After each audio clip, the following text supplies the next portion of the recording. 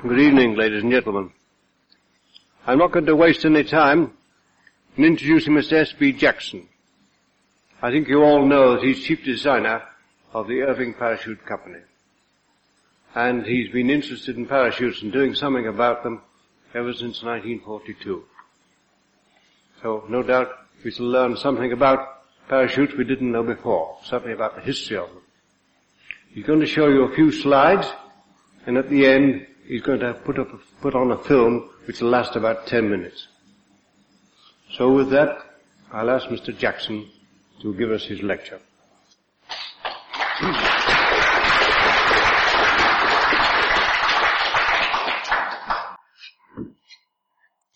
Mr. Chairman, ladies and gentlemen, at the outset, I'd like to say that some years ago I gave a lecture on parachute design to the Yeovil branch of the Society.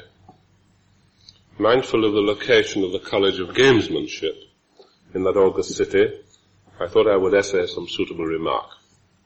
In saying, therefore, that I would welcome questions at the end, I added that I hoped that such questions would not be asked in the spirit of one-upmanship, adding that the parachute was, after all, a more suitable subject for one-downmanship.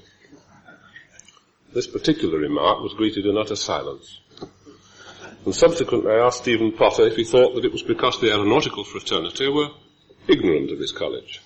And he replied that the audience were in this case exhibiting an extreme form of one-upmanship, which is discomforting the lecturer by pretending not to understand his jokes. I won't make the same mistake again.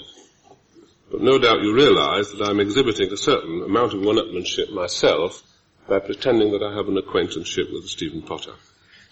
It's a commonplace to ascribe all modern inventions to Leonardo da Vinci, and certainly Leonardo does describe a parachute, built in the form of a square sheet of linen, 36 feet across the flats.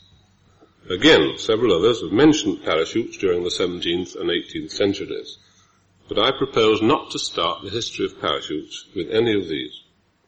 It is, I think, obvious that many obscure technologists may well have decided that a sheet of cloth provides a resistance to air which could well be useful in attenuating the speed of a falling body. There's a good deal of the commonplace in the idea of a parachute. Essentially a flexible body which can be stowed in a small volume but will unfold to assume a shape giving high aerodynamic drag. How many may have gazed from a high building to the street below, or from a cliff, or from a prison, and thought in terms of a primitive parachute, we shall not know. Until it was possible to make ascents from the earth, these ideas must have been largely stillborn. Even so, concurrently with the Montgolfier experiments with balloons, Sébastien Lenormand, a French physician of Montpellier, made a spectacular descent from an observatory tower in the town in December 1783. He had advocated the use of his apparatus largely as a means of escape from high buildings on fire.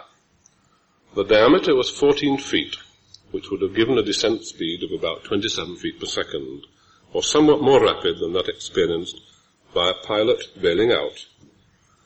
But it is understood that the flight was stable, and Lenormand received no injury, even if his primitive basket with his legs projecting below could not have been conducive to a comfortable landing. The 14 feet referred to here, of course, is the 14 feet projected diameter. And throughout this lecture, some people may find it a bit confusing because there is the unfortunate difference in sometimes referring to both flying and the flat diameter, or the total diameter along the line of the gauze. Subsequently, Jean-Pierre Blanchard attached a parachute to his balloon in March 1784 and was reputed on one occasion to have made a descent from it, which resulted in his breaking a leg. There is, however, some doubt about this. The Mirror, not perhaps the progenitor of the Daily Mirror, says that Blanchard made a descent by parachute at Bâle, breaking his leg in the event. But O. Hubbard, in Aeronautics, Vol. 3, 1910, states that Blanchard merely dropped from a height in essaying the effect of landing in a parachute and broke his leg in this way. In any case, I imagine that a number of RAF pilots may have had some sympathy with Blanchard. This next slide is a caricature of Blanchard's idea. This is the typical scheme. He had, in fact, very much an umbrella-like device with the balloon above, and there are quite a number of caricatures of the period. It was also designed by an Englishman, Thomas Martin, who advocated the use of a rigid parachute attached to a balloon, rather like Blanchard's idea. This was again a safety device, and about the same time as Blanchard, 1783. But Martin's design certainly was a theoretical one, and no one used it. So I will ascribe the true invention of the parachute to the first recognized parachutist. This was a Frenchman, André Jacques Garnerin, a man who, after being taken a prisoner during the Napoleonic Wars, took up the art of ballooning and realized the advantage of having an efficient means of escape.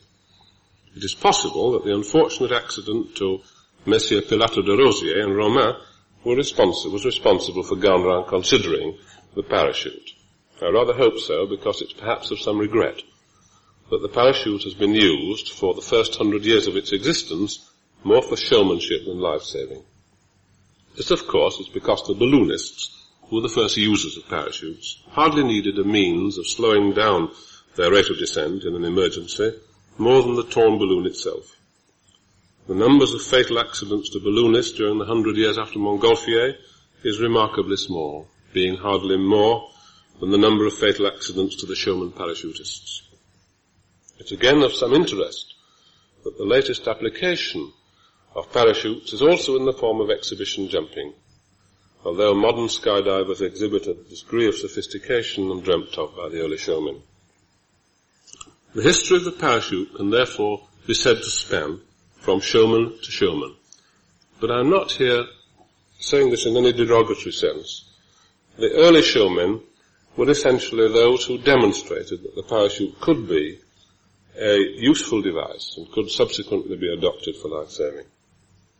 However, it lay dormant from its true invention in 1797 for some 120 years, because the real period of parachute development dates from the end of the First World War, and its intensive scientific investigation from the beginning of the Second World War. Let's return to Garnerin. Garnerin involved the idea of the design of his parachute whilst he was in prison in Hungary, having been captured at the Battle of Marchiennes in 1793. He came to Paris after his release from prison, and at the age of 27, in 1797, built a parachute and made plans for his first descent. In the July issue of the Journal of the Society, I've described some misunderstandings which have arisen concerning Garnerin's parachute. These are, in fact, in connection with the size. If I may discuss these again, it's been the custom to refer to the diameter of a parachute in two ways. There's the flat, constructed diameter as a simple polygon which can be laid on the ground, and again the flying or mouth diameter. A modern custom in this country has been to describe the RAF emergency parachute by its flat diameter, which is 24 feet. Therefore, or at least shall I say that in fact, rather than therefore, the flying diameter is some 2/3 of this, or 16 feet. And commonly, of course, in aerodynamics, it's generally the projector diameter that one's interested in establishing a drag coefficient.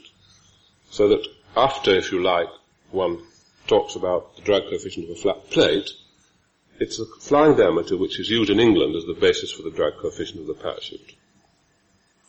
Now, Mr. Garnerin made a parachute 23-foot diameter, but it was 23-foot flying diameter. And the similarity between the 23-foot flying diameter and the 24-foot flat diameter, which has caused the confusion amongst writers on the subject. But with the parachute 23-foot flying diameter, it's probably that his parachute was something like 30-foot flat. So somewhat larger, in fact considerably larger than the RF design. Oddly enough, if people who'd written about this, Hodgson for example, had looked at the area of the parachute, and it was well reported that the Garnerin's parachute was some 870 square feet, they would have realized that Garnerin's parachute must have been considerably larger than the RF emergency one, which itself is about 540 square feet of cloth. The gauze of Garnerin's parachute were almost certainly not triangular, forming a regular polygon as the RAF one. No exact information is in fact available on the shape of his parachute, but some slight evidence does exist to show that it was made to the same shaped gore construction as the balloon itself. There is quite a large variation in sectional shape of the parachute shown in the various prints in existence of these. This is one of the photographs, a slide of one of the prints of Garnard's parachute showing how it is folded for the descent here. That's the balloon, and inflated on release from the balloon. There's another print here which does show it slightly differently in a slightly different basket. As for performance of Garnard's parachute, being larger, it would have a much lower vertical rate of descent than the RAF type, the RAF 24-foot type, the emergency type. Let's have a look at it in some detail. It was constructed of 32 gauze and manufactured in a heavy cotton cloth similar to sailcloth. Underneath the parachute, with its 30-foot long rigging lines, was a wicker basket, 4 foot high and 2 foot diameter. At the apex of the canopy, there was a round piece of wood, 10 inch in diameter, which was held secured by 32 short pieces of tape. Inside the canopy, a hoop, also made of wood, with 8 foot diameter, was sewn to each of the seams at about 4.5 feet from the apex. This hoop served to keep the parachute partially open, as it hung suspended like a cylindrical curtain beneath the balloon, as we saw in the previous print. This was a very useful idea and may well have been done because earlier experiments with models showed that the rigging lines could twist during an ascent and prevent inflation of the canopy during the subsequent descent. The resistance to closing by such a hoop would have prevented the twisting of the rigging lines from occurring. Release was accomplished by simply cutting a supporting cord running from the balloon through the parachute to the wicker basket. It is interesting to note that Garnard considered that the ideal descent rate should be 10 feet per second. It is considerably slower than that currently obtained even by regular parachutes who have a striking velocity of about 17 to 19 feet per second. However, this low descent rate was rather desirable. In Garnard's case, because his parachute was very unstable, and to the vertical descent rate must be added a considerable contribution due to oscillation. It was reported that Garnard was often sick during the descent, and a major contribution to the instability would have been due to the lack of air permeability of the fabric. Here's a slide of a rather nice print, which shows a number of his balloons, a number of his experiments. He used balloons to drop small animals first, and then he, in this slide, shows remarkably good pictures of the sort of oscillations that were found. At some time, Garnard is reputed to have put an apex, an air vent at the apex, an air vent. But it's very doubtful whether it would have made much improvement in stability. It's a common fallacy that in a very unstable parachute, a small air vent may in fact make some difference, but it doesn't. An interesting indication of the type of instability which occurred is given in the Mirror of 28th July 1837, which stated that Garnard's parachute had a rotatory motion. This is the only indication I've found in any literature that the parachute coned, which is a typical form of motion for a so-called unstable parachute. Notwithstanding this, his various descents were widely acclaimed and he made many successful parachute descents throughout Europe. He made the first parachute descent in England on September the 21st, 1802, ascending from Grosvenor Square to a height of 8,000 feet, and cutting himself loose from the balloon, he descended in his parachute to a point close to where Marylebone Station is now. Parachutes of Garnard's design were used both by himself and his wife Jeanne, and also by their niece, Mademoiselle Elisa Garnard, who made several exhibition descents in Europe. The next landmark in parachute design was the descent of Robert Cocking in 1837. The most important feature, for example, in discussions by aeronauts about Garnard's parachute design was the instability shown here. In 1810, Sir George Cayley presented proposals published in Nicholson's Journal for a stable parachute, based effectively on an inverted cone. This idea, aerodynamically correct, but structurally unsound, was brought to fruition by Robert Cocking.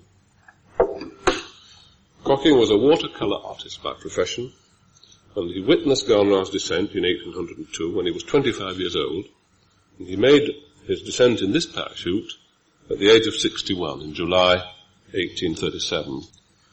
The parachute, in order to obtain adequate strength, was heavily reinforced with metal hoops and finally weighed some 400 pounds.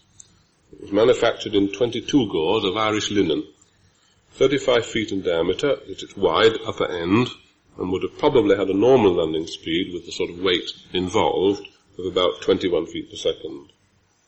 A good deal has been written about Cocking's descent, but suffice it to say that the parachute almost certainly collapsed because of structural failure of the fabric and by distortion of the metal framework under the air pressure.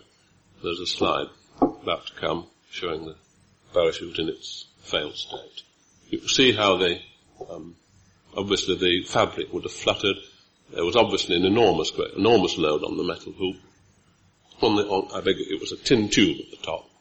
And in fact, in some papers, in the Morning Herald, for example, on 2 or 3 days after the descent, it was stated that the parachute had collapsed during lifting it in Vauxhall Gardens from where it took off, and they had to repair the top hoop by splicing it.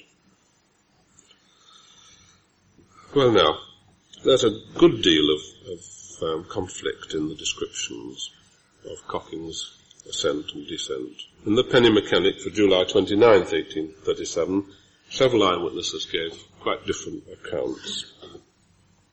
Professor Airy, the astronomer, who saw the event through a telescope from Sydenham Common, from Greenwich, said that it flew in its normal shape for about 4 or 5 seconds and then collapsed.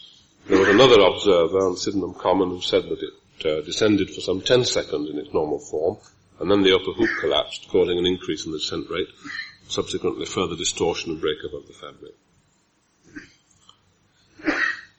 One of the perhaps interesting possibilities about the failure was that Cocking had a device which was reputed to enable him to glide his parachute. He was able to, as it were, tilt it, move to one side. And it is just possible that he may have tried this, and of course having an uneven air load on one side has caused the collapse. There has been, people who are interested may have seen Hagener's suggestion I think it was in Flight some months ago, in which it was suggested that something during the release of the parachute from the balloon caused it. I think this is somewhat doubtful. Now, Cocking was certainly a pioneer, and he's been praised very much as one, but Hodgson doesn't give him very much credit. And since the design is structurally unsound, I rather take Hodgson's view of the matter. For in the whole of the subsequent history of the parachute, design has been basically of the umbrella structure. Now, the first successful British parachutist was John Hampton, who, having made several balloon ascents, descended by parachute on October the 3rd, 1838 at Cheltenham. After Cocking's unfortunate accident in 1837, there was considerable opposition to the resumption of parachuting. So far, only one aeronaut had saved his life by parachute, and this was a Pole called Cuparento or Cuparenco, and he was reputed to have used a parachute to save his life when his Montgolfier balloon ignited during the flight over Warsaw. There's a good deal of doubt about this event. Monk Mason, in an unpublished letter to the Morning Herald on the eve of Cocking's descent, says that it took place on July the 24th, 1804. But in his list of first ascents published in his Aeronautica, 1838, he states that it took place on July 24th, 1808.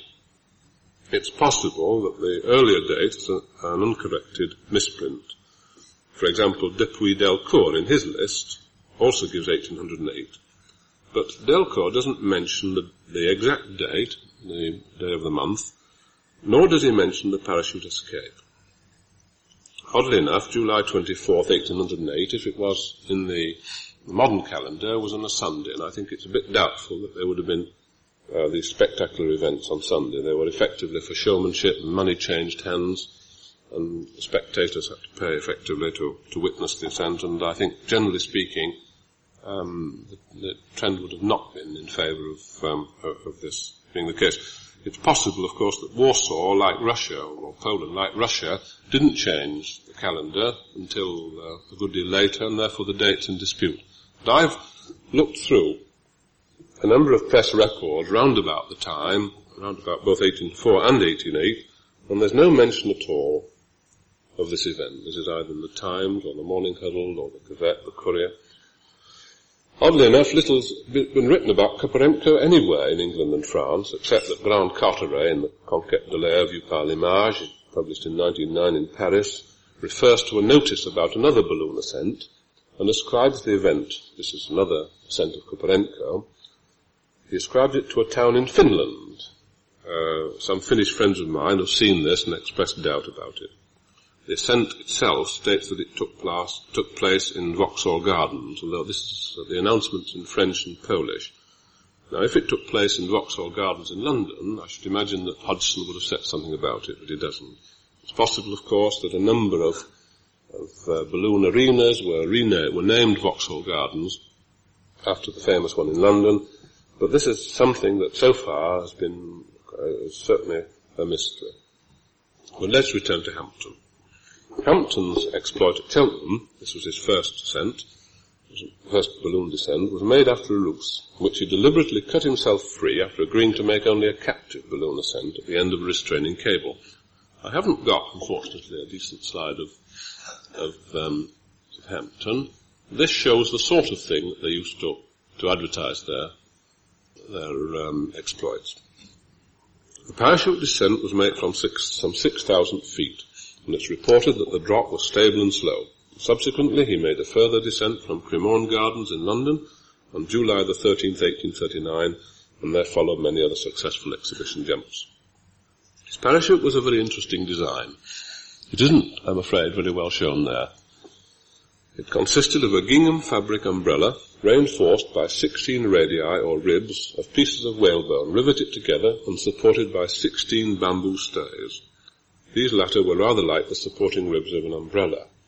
There was also a central copper tube passing from the apex of the parachute to the basket. At the periphery of the parachute was a 2-yard-wide curtain, and the whole parachute was covered in a net. 16 cords were attached to the net and 16 to the ends of the whalebone ribs, forming as it were a double set of V-lines. There are some slight variants about the details of the shape. Of the diameter. Some observers give the diameter as 15 feet. The mechanic and chemist of July 22nd, 1839 says that it was 16 feet.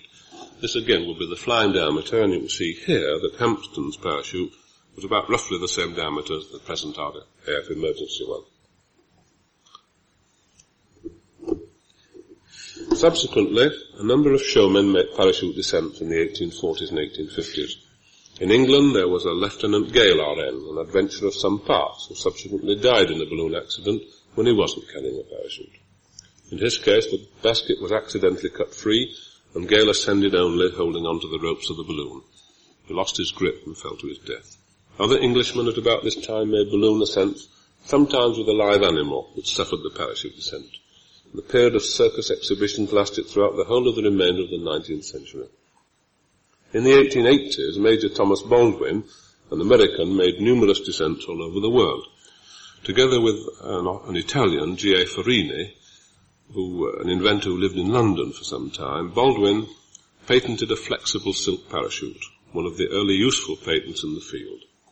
In England, in the 1890s, the brothers Spencer, sons of the famous Edward Spencer, did a large number of exhibition jumps. In Germany, Fraulein Cathy Paulus took part in many circus exhibition descents. She also made dual jumps with her fiancé, Herr Lattiman, who was subsequently killed in a parachute descent. In France, somewhat earlier, Monsieur and Madame Poitevin became famous, and they also made exhibition jumps on horseback. These, with a somewhat inevitable element of cruelty to the animal, which was merely suspended by a sort of band around the stomach, belly. These events caused John Hampton to enter into a quarrel with the Poitevins. He wrote letters to the paper decrying this sort of showmanship. There are a number of names I've not given. They're perhaps relatively more or less unimportant. And if anyone in the audience has a particular passion for somebody I've not mentioned, I apologize. By this time, there was a certain solidity in the design, solidification. The general tendency was to use a parachute of about 30-foot flat diameter, hardly more hemispherical in form than Garnrand seems to have been. The apex of the stretch parachute was tethered to the balloon at some convenient position, usually at about the maximum diameter. And it was tethered by a cotton cord, 80 pounds in strength. There was the crude attachment of the harness, a sort of, in this case, a rope harness which is round the body and fastened to a metal hook. This had replaced the basket. It was often just a ring, in this case as it's shown, for the parachutist to hold on to. It's probable that the parachutist would now manually prevent or eliminate twist, which might occur in the rigging lines during the ascent, and the need for a cumbersome device to hold the parachute open during the ascent was therefore obviated. The parachute weighed 30 pounds, so that when the parachutist wished to make the descent, his weight plus the 30 pounds of parachute was well adequate to break the 80-pound apex tie. Until about 1880, little useful developments in materials took place. But by the last 20 years of the century, developments had crystallized, and at least the use of the silk fabric I referred to, this was about 2.5 ounces per square yard in weight. Little attention was paid to weight saving in general, and the rigging lines were made of heavy twisted hemp or cotton cordage. Towards this time, the use of balloons for military observation purposes became important. Members of the Society will know the first experiment with an observation balloon was at the Battle of Fleurus in June 1794, and subsequently various nations formed balloon corps. For these were provided parachutes as a means of escape. The Spencer parachute and the Guardian Angel type, developed by E.R. Calthrop, became important in this country. The aeroplane was necessary before much effort could be put into developments to refine the material used in the construction of parachutes. Here's some idea of the sort of cumbersome devices they had. One might mention en passant what little during the 19th century was done beyond the use of parachutes for life-saving and circus performing. Experiments had earlier been conducted by Montgolfier and Blanchard in which animals were dropped. But these, of course, must be considered as part of the experiment towards man-carrying. It's interesting to note, however, that in 1850, Green, famous aeronaut, made 9 balloons for the Branch Arctic expedition at the expense of Lady Franklin. I don't know who those might be interested in Arctic exploration, but about that time, some expeditions were sent to the Arctic to search for Sir John Franklin, who had been lost in 1847. In fact, was never found. Green designed a balloon which was some 30 cubic foot capacity and a range capability of 500 to 600 miles. At the bottom of his balloon were attached a series of packets and parachutes, and these were dropped off at intervals, using a slow match to release them. This was to if you like, deliver messages. He demonstrated his system to Lady Franklin, but there's no evidence that the system was used in the Arctic. However, it's the first recorded use of dropping supplies and messages by means of a parachute. Let's return to the turn of the century, for we've now arrived at the era of the aeroplane. I now propose to digress a little, to consider a subject equally important in parachute design and development, but which has perhaps undeservedly received a good deal less attention. This is the design of the parachute envelope, or pack, and the harness, particularly the latter. As we'll have seen already, when the parachute was used only for descent from a stationary balloon, the shock loads imposed upon the man were small. It was possible to hang onto a bar or a ring and leap into space without undue strain, at least to the body. With the coming of the observation balloon, something a little more elaborate was required. Here the parachute had to be packed into a convenient form of container. In England, 2 parachute assemblies used and referred to above, the Calthrop Guardian Angel and the Spencer type, had different arrangements. The wearer was attached by means of a static line to the pack, and it was carried outside the wicker basket of the observation balloon. When it was necessary to abandon the balloon, the observer jumped free and pulled the parachute from its container as he moved down. This free descent prior to and during deployment of the parachute gave a somewhat increased shock load, and therefore a simple harness had to be designed. But it will be readily seen that some form of harness was necessary, if only for convenience. To some extent this must have been a new field. There are no industrial harnesses available at the time, and probably the prototype of the harness would have come from something like the boatswain's chair.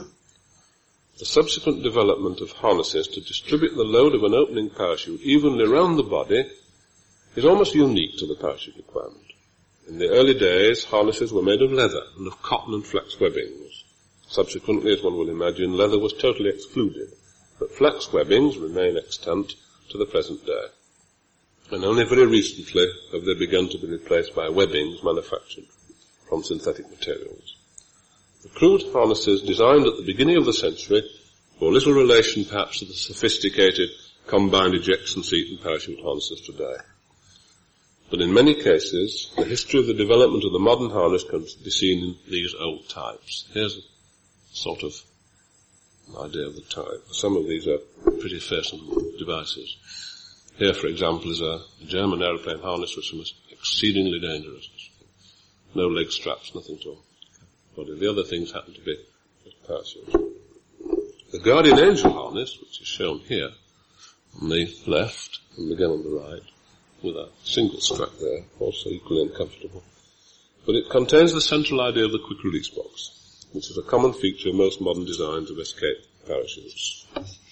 The advent of the aeroplane became, as it were, the raison d'etre of the parachute. And yet, for a considerable period, there was a good deal of opposition. In the pronouncements of eminent men and others during the 19th century, there were few who had any conception as to the value and extent of the subsequent development of the parachute. I have already said that most observers thought the parachute to be relatively unimportant, and certainly as far as ballooning was concerned of little practical use. Green, for example, in his evidence at the inquest of Cockying, made satisfactory comments about the design compared to Garnerarn's, but said that the parachute was really quite useless and would never be of any value. However, amongst the early dissenters was James Glaisher. Glaisher was, as you will all know, one of the founder members of the Aeronautical Society in 1866. He wrote the article on aeronautics in the 9th edition of the Encyclopaedia Britannica, published in 1875, and there he does imply that the parachute might be considered to be ultimately of use. His exact words were, "Though we shall notice any particular remarkable ascents, chiefly refer to the few that have been undertaken for the sake of advancing science, and which are also of permanent value. It would be necessary to make one exception to the rule, however, in the case of the parachute, the experiments which will require some notice, although they have been yet put to no useful purpose. Even so, through the rest of the century, in the early 1900s, the parachute was often dismissed by writers on the subject as being of little importance. It would seem that hardly any aviation authority could appreciate that once the aircraft, with its vastly improved manoeuvrability, had been set on the road of development, many airmen would be killed in accidents if an escape device was not provided. Indeed, up to a date, towards the end of the First World War, a total of some 850 airmen lost their lives in aircraft accidents. Yet in 1916, Borlase Matthews could write in the Aviation Pocketbook, "It may be pointed out that the many suggestions as to the uses of parachutes in aeroplanes do not take account of the fact that in the case of an engine stoppage or the like, the aeroplane itself acts as efficiently as a parachute, and has the additional advantage of allowing the landing ground to be chosen. Indeed, in the 1917 edition of the pocketbook, there was no mention of the parachute at all, but in the 1918 edition, there was a full description of the Guardian Angel safety parachute." The real reasons for these objections are still somewhat of a mystery. It's possible that they were raised during the war by those authorities who felt that to provide an escape facility was to invite unnecessary abandonment of the aircraft. Whether this callous attitude was serious or not is difficult to tell, but it's well known that safety devices have always been slow of recognition, and apart from the question of the general state of development of the escape device itself, there were always those who objected on the grounds that to install a parachute would be tantamount to admitting that the aircraft was unsafe. Without counting the numerous airmen who fell out of aircraft during manoeuvres, no understanding was apparent of the possible developments of the aircraft towards greater flight and landing speeds. The Germans, however, installed parachutes in military aircraft towards the end of the war, and the first recorded escape in battle was in 1918. a subsequent article in the Air Service Journal asked whether parachutes should not now be seriously considered by the Allied Air Forces. Throughout this period, Calthrop, with his Guardian Angel parachute, had been waging an unceasing advertising campaign in favour of the adoption of his parachute, already being used to drop agents behind the enemy lines. Calthrop proposed that the parachute should be installed in the aircraft here, and he had a static line attached to the wearer, so that when the wearer leapt into space, he would pull out the parachute from the container. However, this idea was not particularly satisfactory. To attach a parachute pack to an aircraft so that the wearer deployed the parachute from it by means of a static line is hardly the preferred method of escape. The separating force, particularly with slow aircraft, may never have been very great, and in a spin it was a fatal arrangement. Even in the best of conditions, there was also the possibility of the parachute tearing on the tail skid. The history of the tests that were done by the Parachute Experimental Unit of the Air Ministry during this time are not fully available, and yet certain that much of historical interest will be uncovered if the reports could be examined. I think we'll have a look at the next slide, which is a similar device. This is a Mears parachute. Again, the same idea, but instead of having the parachute in a container, quite obviously this aircraft had been fitted up to have the Guardian Angel parachute. He had it on his back. But these were generally the systems, both in England and France and Germany, at the end of the First World War.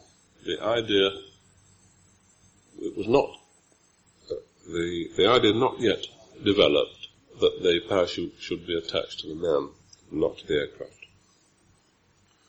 Well, let's just say that the real development for the installation of parachute for airmen came from America.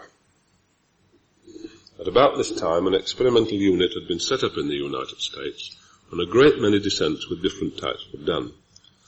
Opinion was swinging over to the idea of a free parachute in which the wearer would abandon the aircraft and subsequently deploy his parachute by some manually controlled device. The first successful tests of such a system were made,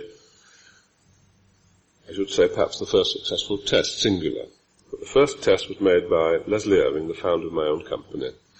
It had generally been thought that the wearer would be unconscious shortly after leaving the aircraft and would find it impossible to pull the ripcord. But Irving had some experience as a high-diving stunt performer, and this convinced him that this was not the case. He had no hesitation, therefore, in making a descent with a flat parachute, 24 foot in diameter, exactly the same as the RAF emergency one common now. This was designed by the US Air Service Board, but he used a device of his own invention which allowed him to release the parachute manually, the canopy being deployed by means of a spring-loaded auxiliary parachute. The parachute deployed and inflated some 600 feet below the test aircraft. This descent was made on April 23, 1919, from a DH-4 at McCook Field, and from that time the parachute industry was born. Another of the early pioneers in the USA, deserving of mention, was the American balloonist Leo Stevens, who was a US Army instructor. Indeed, by 1919, the considerable efforts by the United States Air Service Board, under the leadership of Floyd Smith and Major E.L. Hoffman, were mainly responsible for the development of the modern parachute as it went into service with the air forces of the world between the two wars.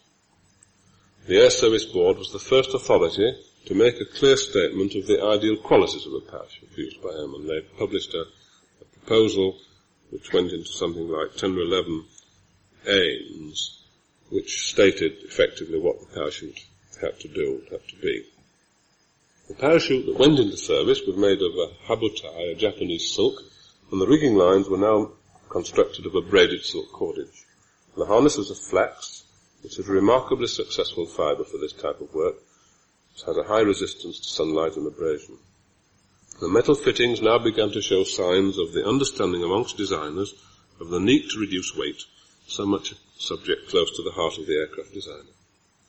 To some extent, however, the adoption of the parachute was still slow, and as late as 1930, efforts to introduce it into light civil aircraft were not very successful. But the introduction of the parachute into military aviation was an accomplished fact. Many of the subsequent detailed developments in man-carrying parachutes were due to the industry at the time.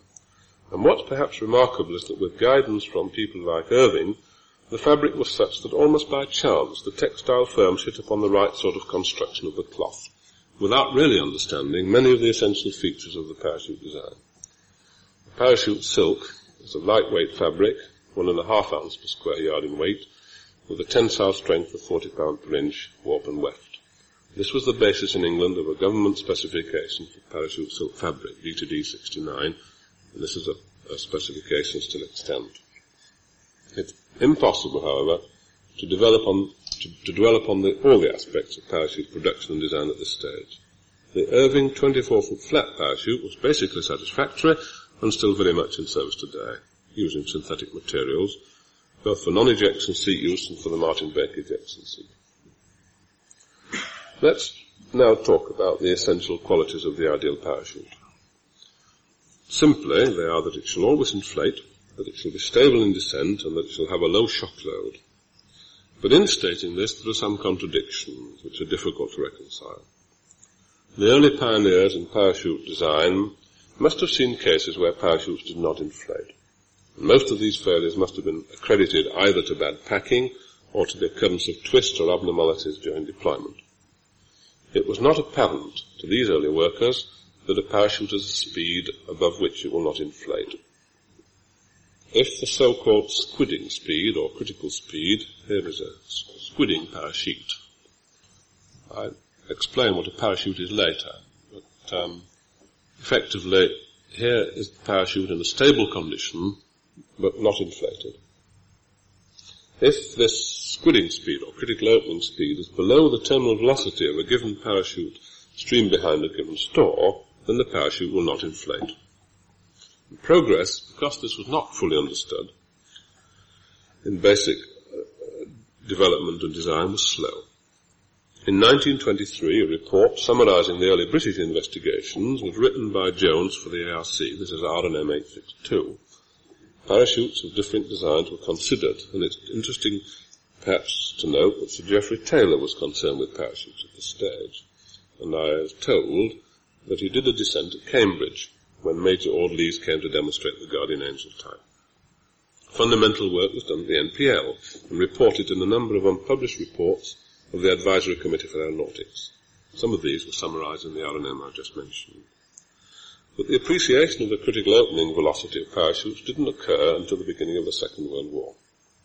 The credit for this goes to the Royal Aircraft Establishment, where a section had been set up in 1941 to investigate parachutes, and also to the Washington Singer Laboratories at Exeter.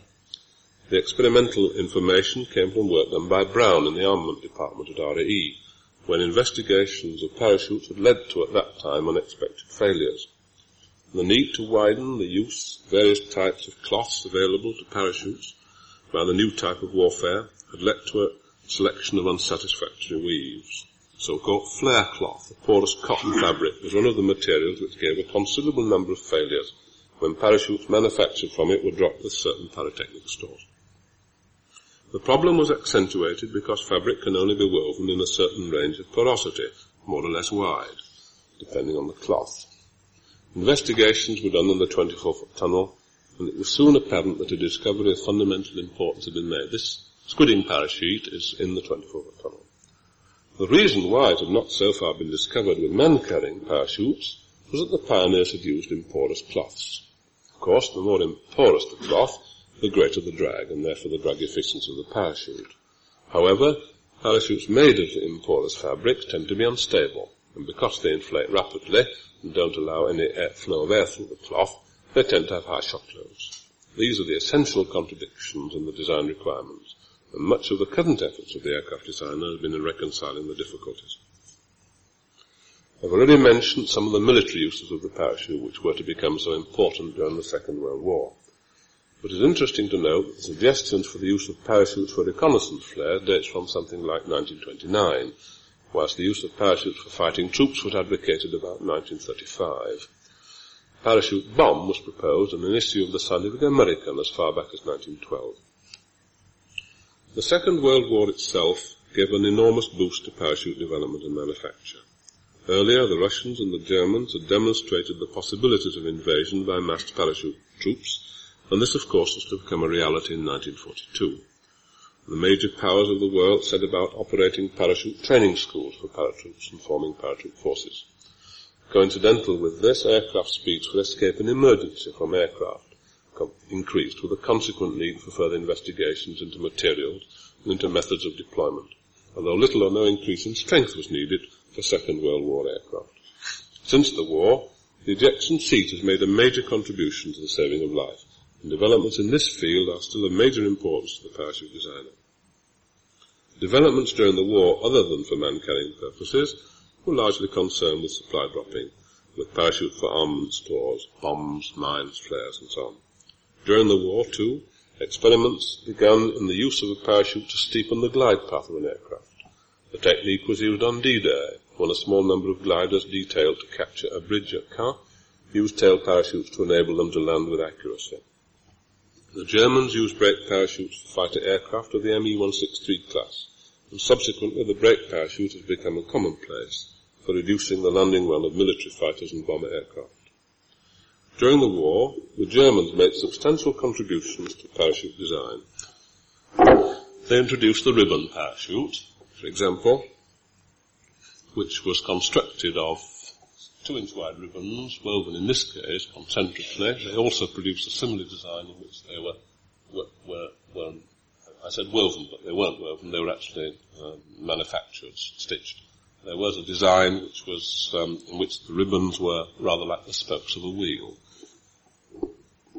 This parachute is now commonly used for brake parachutes. Here's the brake parachute for the Lightning aircraft.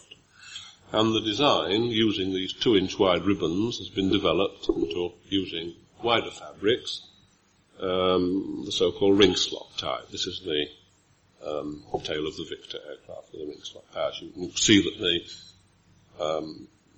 the width of the fabric is a good deal wider, but essentially the same type of design.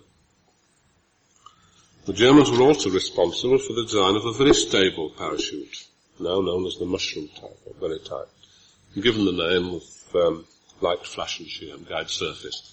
This is, as we'll probably see, is a picture taken again in the 24-foot tunnel. It should be sideways rather than there.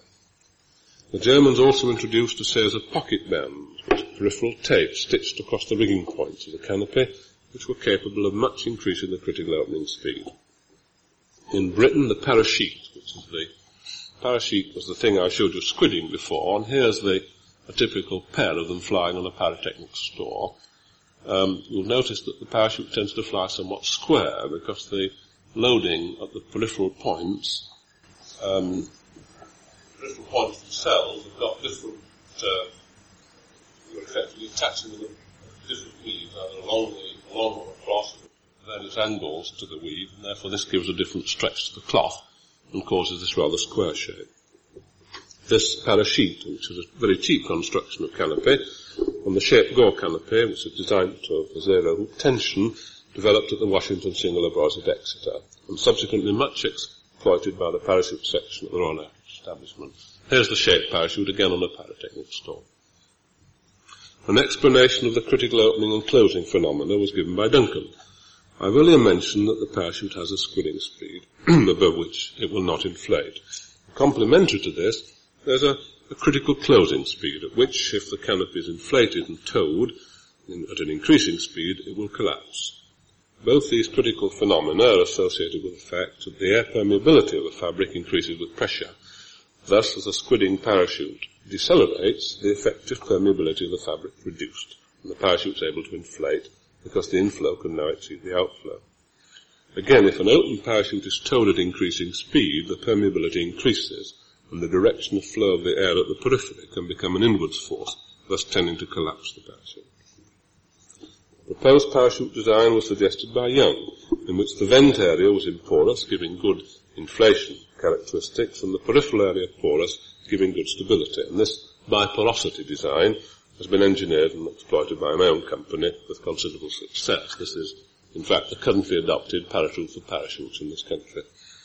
The field of supply dropping throughout the war was of great importance. It ranged from the dropping of light stores of the orders of 350 pounds to beyond that of a gun and jeep weighing some 4,000 pounds. And this has been developed until drops have been made with a total weight of some 40,000 pounds. This is a drop of some large parachutes designed and manufactured by the GQ Parachute Company. Naturally, coincidental with all these efforts, a good deal of development of textiles has been done, both for strength and economy. For example, parachutes to drop a supply load of up to 500 pounds have been designed, which are a third of the cost of the parachute manufactured by Irving for emergency use in 1930. Since the war, too, parachutes for recovery of guided missiles have been developed in many countries, notably the United States. And parachutes are also used for a number of meteorological applications, notably for sounding rockets. These parachutes are made radar responsive by coating the fibres with a metallic film. The applications are indeed undreamed of by the early workers in the field. In conclusion, I would like to return to the man-carrying uses of the parachutes, also always a subject close to the heart of the designer. First, I would like to pay a tribute to the Martin Baker Jackson seat, which, in conjunction with the I-24 canopy, developed in this country, is able to save the life of an aircrew member bailing out at runway level between 90 knots and 600 knots, and with a rocket seat down to runway level with no forward speed. This is a picture of the parachute as it is pulling the airman from the seat, from the ejection seat, and this is the parachute inflating.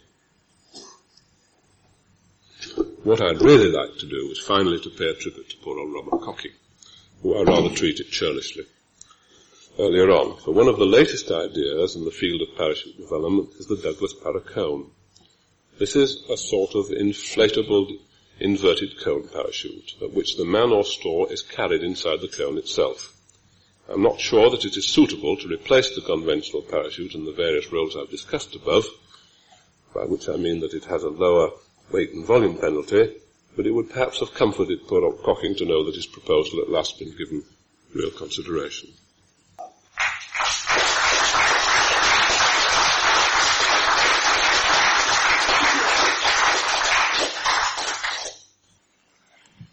I'm sure you'll all agree with me that we had a most interesting lecture. Now, I'm not going to say anything myself to start with. I'm going to throw the discussion open in the hope that some of you will get up and ask questions. If not, I'm going to try one or two on the lecture myself. I'd like to ask Jack one, that you hadn't got the actual details of Ganaraz and what's it, give it an H, parachute, Hamptons. I had both those, which I sold my collection of Princess Sotheby's, which I think your firm got quite a lot of. And if you haven't got them, I think you can find them at the Patent Office in Chancery Lane. It's an extraordinary thing, but the Patent Office bought all the ballooning prints and all the broadsheets because they decided it was a new invention at the time of ballooning and parachuting, and they've got that whole collection now. And I think that you would find the actual dimensions there, but I'm really sure you would, because I actually looked them up myself at one time. There's one other thing that you didn't mention, and that was a chap called Newell.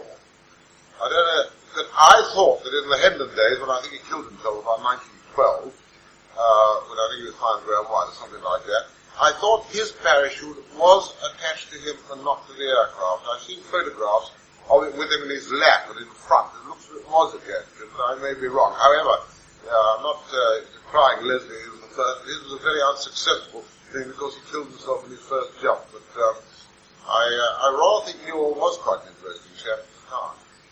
He didn't kill himself in his first attempt. I think he was killed in when he fell in water somewhere in Denmark during the descent. He was employed at one time by Calthrop, I think, and did some guardian angel stuff. I've rather slurred over a good deal of the one or two of the great men at about that time, people like John Trainham and so on and so forth.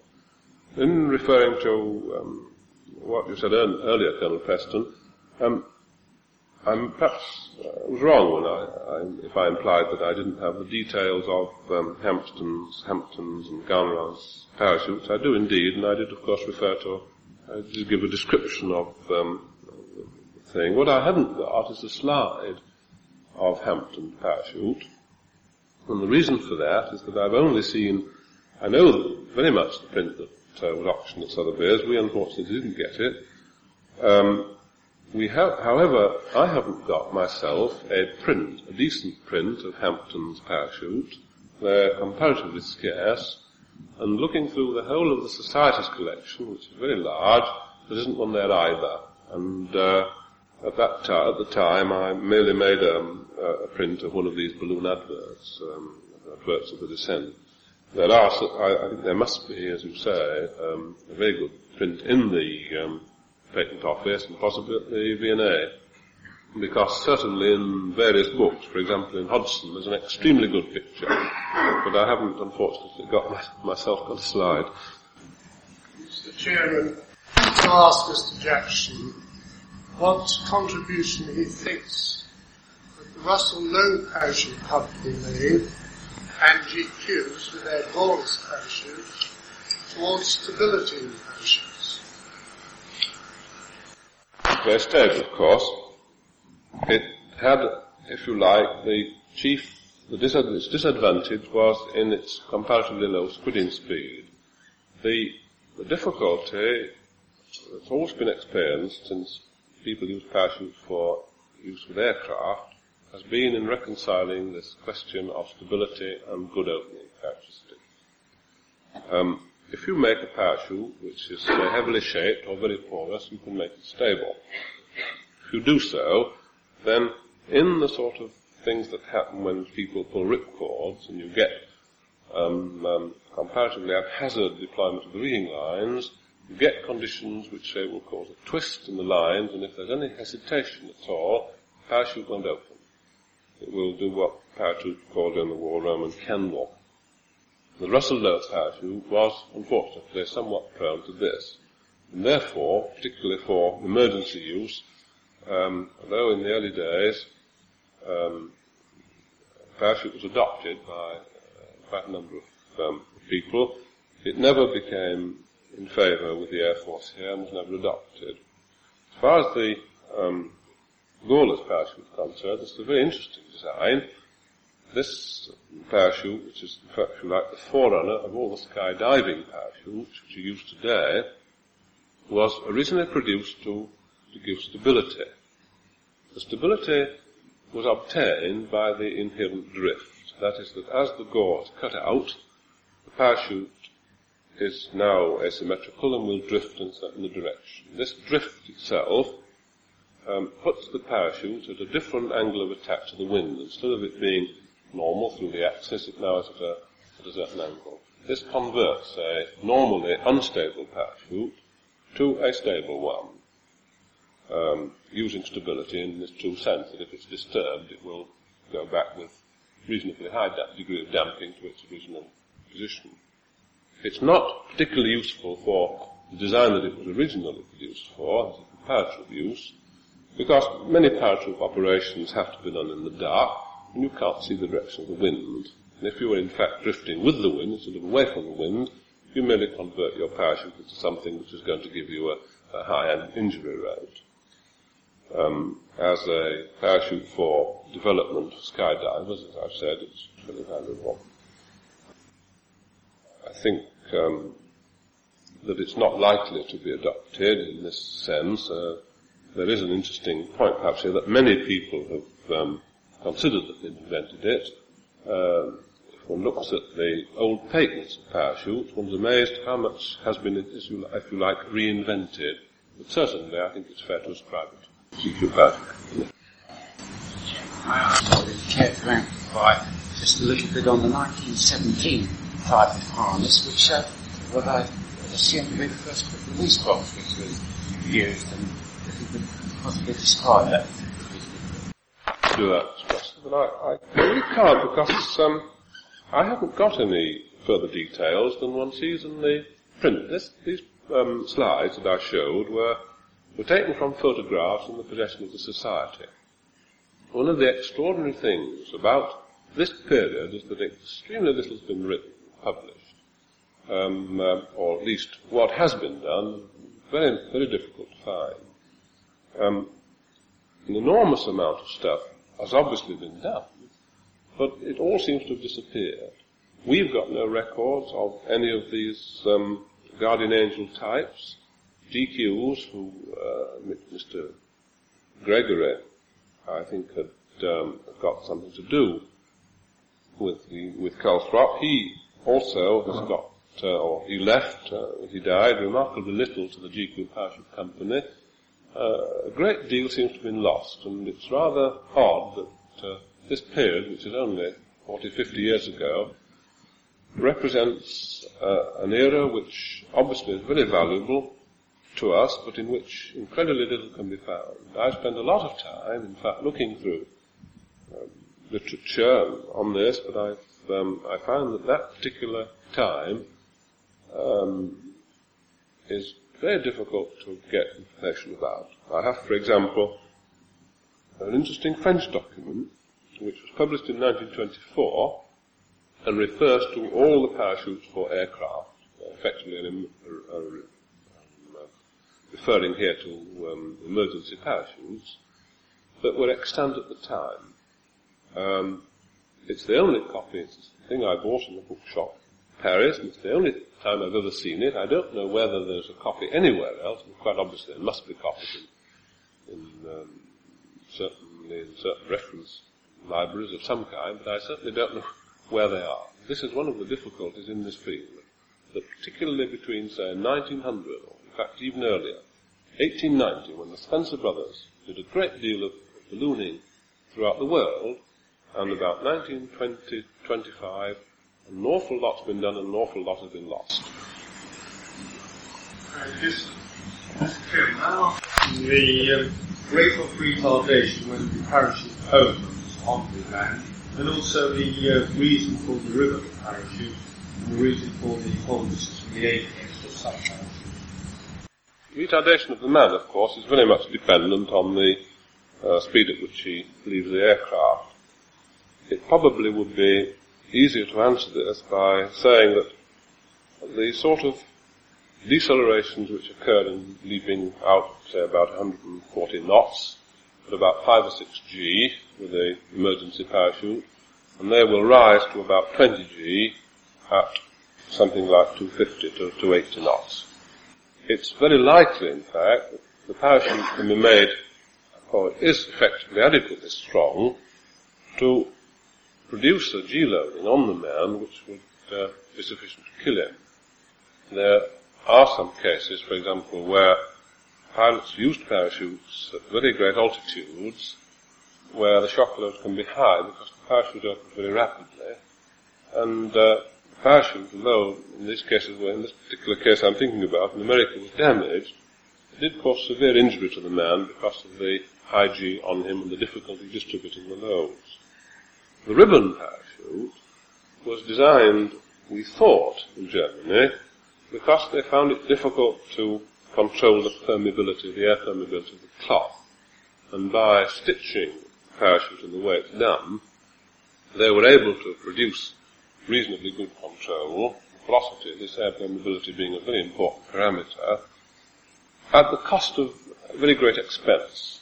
It has been suggested also that it was produced because the French textile industry was very strong in narrow fabrics, and therefore in the war, when it was necessary to perhaps expand the parachute industry enormously, this was, if you like, a useful field which had to be tapped.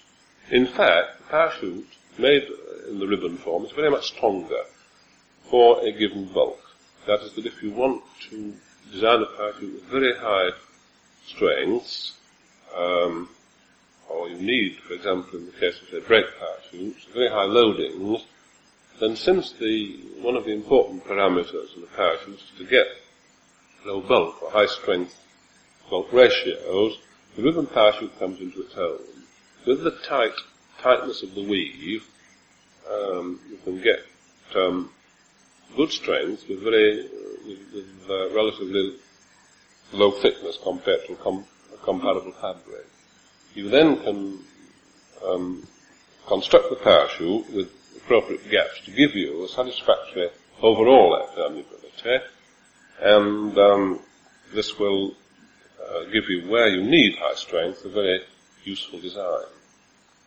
As far as the apex is concerned, I think there's only one real use for the apex, apex. And that is that if you try to manufacture a parachute which hasn't got a hole in it, it's very difficult. So you can't stitch together all the gauze at the top where they all meet, the apex, with the rigging line so close together. In fact, you have to make it, if you're going to make it with any kind of reasonable efficiency, with some sort of bent ring, or some sort of periphery at that point. You can then, of course, as we do in the biporosity design, cap the vent.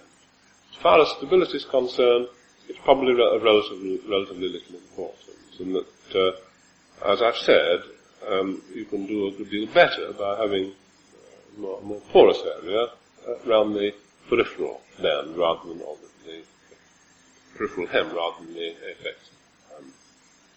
So that perhaps in one or two marginal cases you might improve the stability, as was the proposal. Very many people have said that small boys have suggested to parachutists put a hole in it at the vent and it's all right. This was stated about Baldwin, for example, but certainly Garnerer had a hole in some of his second parachute design.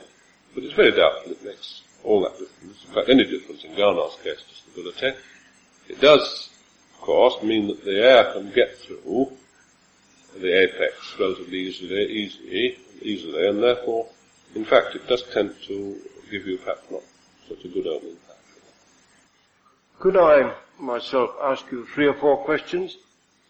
You may not like to answer some of them. The first, in particular, was there not some prominent person in the Air Force who said during the First War, pilots must not leave their ship, therefore they must not have a parachute. They must be like a sailor. They must stick to their ship, to their aeroplane, and do their best to get it down. The second question referred to Dr. Jones's report, scientific report. You mentioned Sir Geoffrey Taylor. If that was the first scientific attempt to design parachutes, then I can find you the minute where Sir Richard Glazebrook asked Sir Geoffrey Taylor across the table, "Look here, Taylor, will you sit down and do a little mathematics on this and let us have a report?" I can find you that minute if it happens that is the first real scientific attack.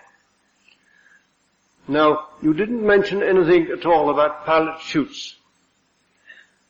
I may be wrong, but I thought pilot chutes have added tremendously to the safety because they have brought out the main canopy.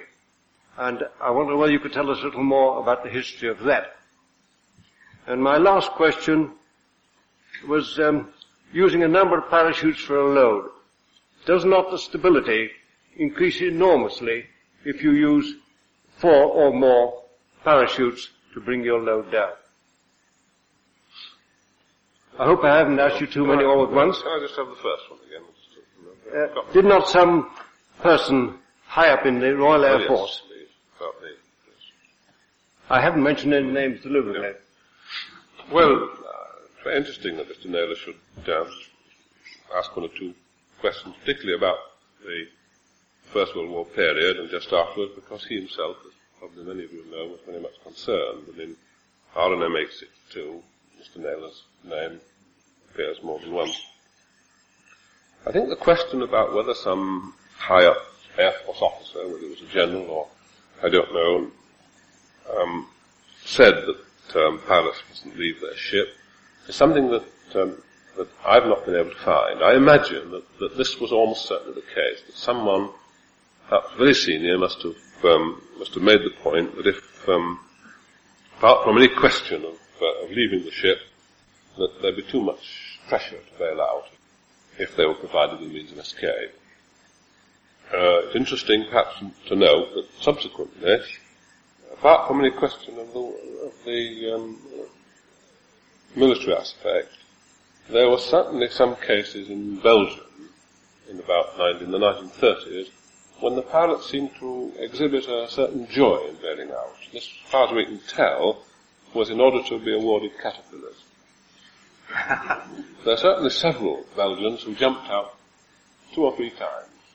And of course this must have been a very expensive pastime.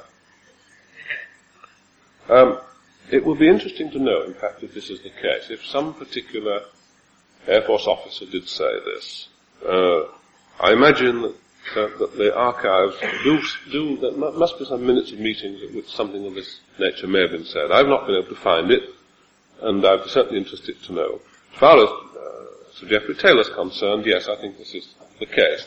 That, I don't think I've seen the minute, but I've seen 1 or 2 minutes about Taylor's interest in parachutes, and the Taylor shape is, as you know, one of the earliest scientific investigations made. I think that Britain, at that time, made considerable contributions to science, and RNM 862 gives some tunnel tests and some mathematical work which is a good deal in advance of work that was done elsewhere. Now, I have certainly made an omission in not referring to the value of the pilot parachute. I was perhaps a little concerned to do 2 things. To give some idea of the history and the period of balloons, which I think myself is fascinating, the period before the aircraft, and perhaps to mention now the sort of ramifications involved in parachute development. And therefore, I'm afraid that the period of the development of the emergency parachute has tended to be a bit scanty. Certainly, the pilot parachute was very important. It is a fact, perhaps, that if you don't have a pilot parachute, you would probably be able to deploy. But in those extremes where you need to bring the parachute out at low altitudes, it's important to get something to pull it out. Irving used a sort of umbrella-type spring, and his first pre-descent was made with that sort of affair. Subsequently, there have been spiral spring, conical designs, which I think are a good deal better. What perhaps I should have mentioned, which Mr. Naylor's question has brought very much to mind, is that the pull of the parachute at the apex is very important in the avoidance of abnormal developments in the parachute. If you get a good hefty pull at the apex, which makes the parachute go into a sort of long straight line before it can start to develop, this has some very useful adjuncts. It tends to reduce the abnormalities I've talked about, and it tends to reduce the shock load, because the main parachute then has to overcome the drag produced by the auxiliary pilot chute when it inflates. The Martin Baker company have exploited this with very good effect in their duplex stroke system, although I might perhaps say that such a similar system was proposed by Colonel Holt in about 1923. As far as clusters are concerned, yes, this is very important. Cluster, which was developed, I only showed a twin parachute, but this is after all just the beginning of the family. I think I did show a major, the GQ 66-foot cluster shows the sort of device. If you want high stability, you can get it with a cluster of parachutes. It does, however, have certain disadvantages. It's very difficult to make clusters of parachutes open uniformly, and therefore you sometimes pay a penalty in bulk because of this. But certainly it's a very useful way of achieving stability. I'm not very clear stage in the evolution of the parachute it was discovered that the permeability of the material brought stability. At what stage did this happen? Was it discovered by chance or what? I think the actual, the idea is fairly old, certainly about the early 20s. It was a number of tests were done on the moments of parachutes in wind tunnels with porous shapes. I don't think that it was used to any extent, or effectively it became an important factor until towards the beginning of the Second World War. The first really porous parachute to be used was the flare cloth, the so-called flare cloth which I referred to, which was, again, a D2D specification. These were used for flares where pyrotechnic stores where stability is quite important to avoid the glare back to the pilot of the dropping aircraft. And this certainly would have given the designer a very strong indication of stability. I think perhaps the relationship between the critical opening speed and the permeability certainly wasn't discovered except until about 1941, when Brown and his co-workers at Farnborough did this. It had a big effect on squidding, did it not? Indeed, yes. Jackson didn't terminate his lecture by saying that no space flight would have ended successfully without the parachute, including the last three-man one. Regret that we in this country have little interest, apart from a little practical interest in such things. Well, which I think came in before the war went out again, I don't ever remember it getting much use. It advertised a lot, and I wonder why it did go out. It's an attractive idea. And secondly, about using braided cord instead of ribbons for the lines. I don't see why what the immediate reason for doing it? The thought that the lines have been rolled up individually when taped into the full tape and be less inclined to tangle and cross as the braided cord. Certainly was advertised a good deal, and certainly many of the ideas of the parachute perhaps have been adopted now in a sense. It's an extremely important thing to be able to put your parachute where you find room for it. That is, that if you're designing a seat,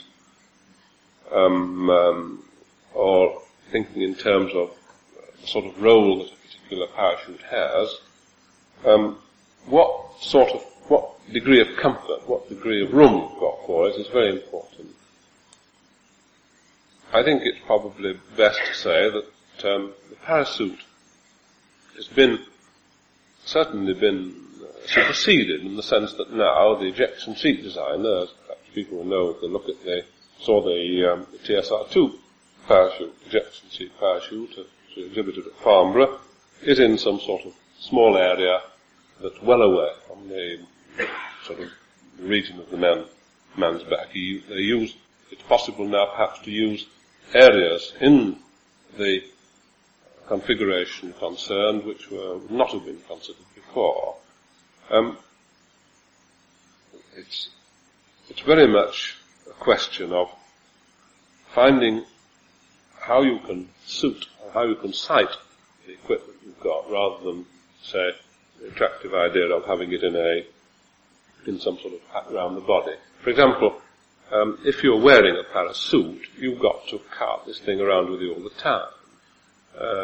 Modern pilots don't particularly want to have to get into an aircraft wearing the whole unit with them. It's perhaps easier to just attach a few buckles when you're sitting inside the seat rather than that.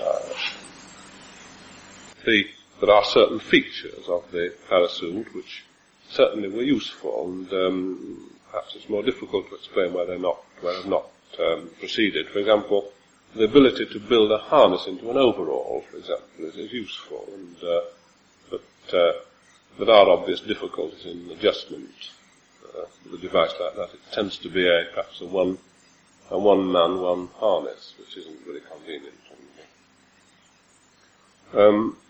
Sorry, I've now talked so much about that. Your second question was concerned with cordage, wasn't it? The first types of cordage were twisted hemp, for example, or twisted flax. And these were of relatively low tenacities. So they weren't particularly, these were the sort of things that the old balloonists used, the observation balloon people. So these were not particularly useful. The braided cord came in, as it were, as a second design, and is still extant today. You can, in fact, sign a tape or a braided cord, and there are a considerable number of tape rigging lines in surveys, particularly with the heavy ones. Most brake parachute cordages are tapes, woven webbings, in fact. But if you want to do this sort of thing with the strength that one designs man-carrying parachute rigging lines on, which are about 400 to 500 pound tensile strength, the tape becomes very small in dimension. You can make very high strength bulk ratio tapes. If you do this, you've got to stitch them to the cloth to take the load off, and you find it very much more difficult to get good strength attachments. The efficiency of such an attachment is lower. So that generally speaking, you don't get as good an efficiency in the area of man carrying as you would with a braided rigging line. But it's not true to say they're not used. They're used considerably, probably used more than braided. Any more questions? Well, ladies and gentlemen, we've kept our lecture going now for an hour and a half, or a little more. I'm afraid we've made him rather tired. However, we have thoroughly enjoyed it. We can assure you we've thoroughly enjoyed it. And I think I might, on behalf of them, not only thank you, but congratulate you upon your extraordinary memory, the way in which you got up and answered these questions came from all over the place, whether they were scientific or technical, or to do with braiding and so on, answer them without a book. I congratulate you most heartily, and thank you very much also for bringing that film. Would you thank him in the usual manner?